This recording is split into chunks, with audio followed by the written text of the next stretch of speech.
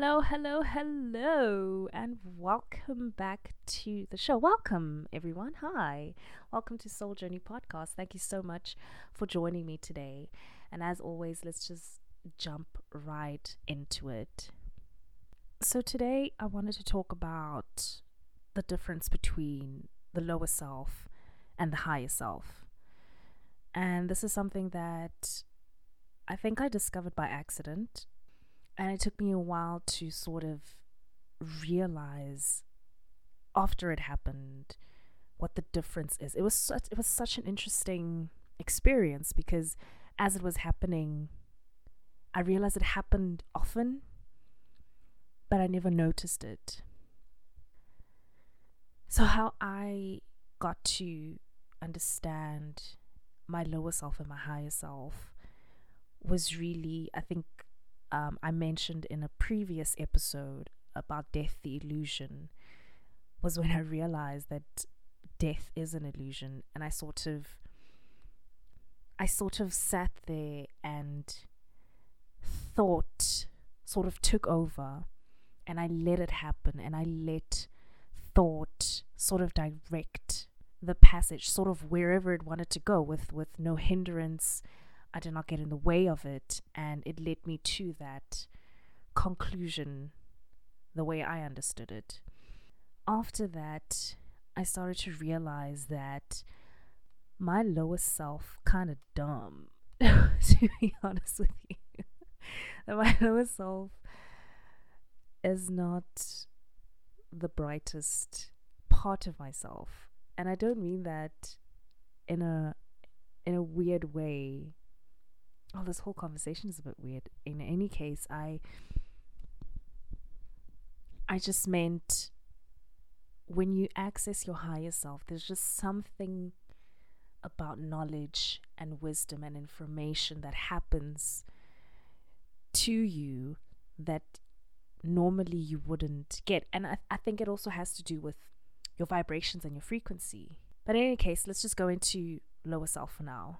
So your lower self is your carnal self. It is your primitive self. It is the part of you that is full of, I want to say, the most basic characteristics of all humans, which is survival and shelter, food, sex, the most basic things about a human being. Not just a human being, but also just animals as well.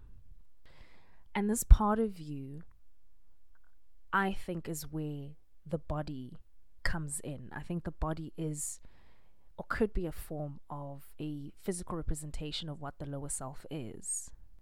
And if you think about it, the things that we do to take care of our bodies that are sort of automatic. You have to eat, you have to sleep, you live in a house, or you wear clothes, and that's just a basic human need and a human function.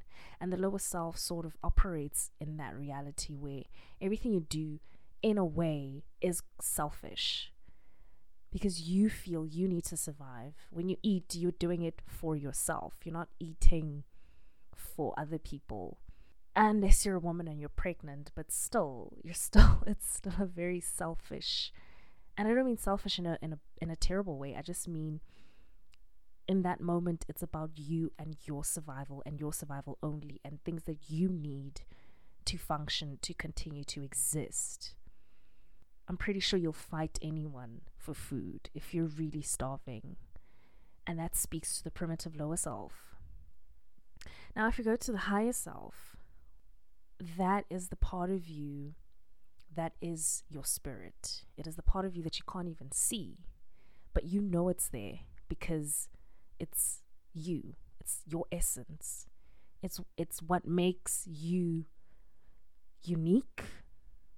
It is the things you like. It's partly like your personality. You can't see the personality with your eyes, but you know it's there. You know what I mean? And the higher self is your spirituality and your consciousness. And this is where thought and prayer and meditation and your inner self, your inner peace, or anything that has to do with the evolution of your soul, that's where your higher self is. It is the frequency that you actually have to work to get into. You have to work to access your higher self. Some people are probably a lot more fortunate. Maybe they access it quite easily. Maybe it happens without even noticing. And if that's the case with you, that's amazing. That's phenomenal. But some of us have to actively practice getting in that state of mind. And it's a place where you can't have your ego existing. You can't go into your higher self thinking you know everything. You can't go into your higher self expecting anything as well. It is a place where existence just is. It is what it is. So your higher self is the part of you that is the truest form of you, that is completely unfiltered and unhindered. And in as much as, human beings are shaped by their experiences and circumstances and stuff like that, but it is the part of you that no one has access to change you without your permission, if that makes sense. No one can exist within your higher self with you because the ego isn't there. And it is a place where truth exists. It is a place where justice exists. It is a place where inner peace exists. And it's the part of you that would tell you, okay, you're lying. Okay, no, you can't steal. No, you can't do this. Oh, yes, do this. This feels right. Your intuition, your creativity, ideas. It's that part of you that is so innately you that no one else can directly influence it. The environment can inspire, but nothing can trigger a thought. It's not like I'm going to tell you what to think right now and it'll happen. Your mind sort of wonders, which is what's probably very interesting about hypnosis and things like that, and why meditation is such a big part of a lot of people's spirituality and their journey, because it teaches you how to invoke thought and memory at your free will. It gives you full control so that you're not manipulated in any instance to create a false narrative or a false memory. So the way I see it is your higher self and your lower self are represented in this physical world as your body being your lower self, and your thoughts, your memories, your intellect, your consciousness as your higher self. And I think the body is a perfect receptor.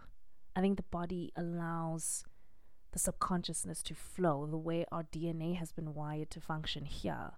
It allows it to flow properly, unhindered, and freely. And our job then becomes making sure we have control and full access into the consciousness and subconsciousness and your higher self, because we're already living in a world, especially this year, we're living in a world that is just so full of different energies and darkness, and people with inflated and bloated egos, and everyone trying to convince someone else to join and participate their cause. And there's just this pushback of people who don't want other people to just figure things out by themselves. It's in a way, sometimes it feels like people can't exist or function by themselves completely alone, in a sense of their thoughts and their own ideas and the way they see the world and the way they experience it. And there's nothing wrong with a collective, but if the collective is true to itself as well.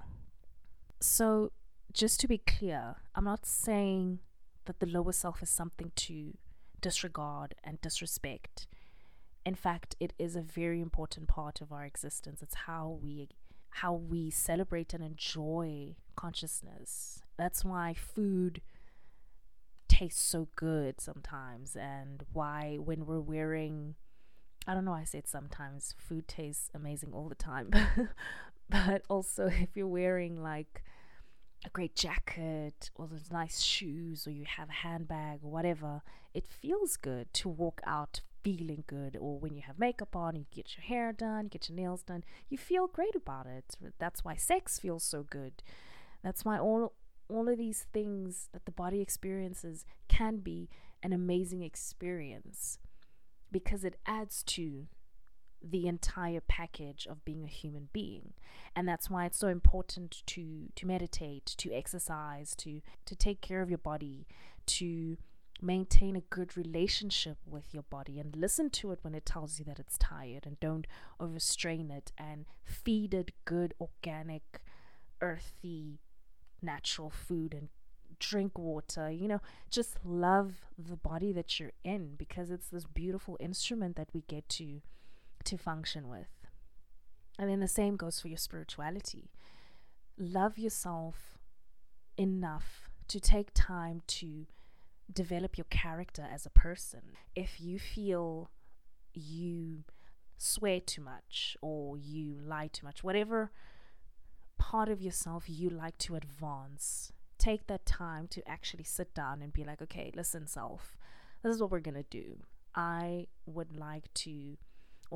would like to do this less or do this more. So I'm going to take the time right now to cultivate and manifest these things within myself, so that my soul evolves, and so that everything else that I do becomes a greater experience, and life is a lot more meaningful that way. And just making sure that you do things within truth, that you don't do things because ego says, because ego will definitely mislead you. And I think maybe next week I should get into what the ego is, but we'll see how I feel, and then I'll decide on when I have to record. But the ego plays such a big part of our lives, but it can be so misleading, and it takes away from so many things. But it is the sort of the director of the lower self,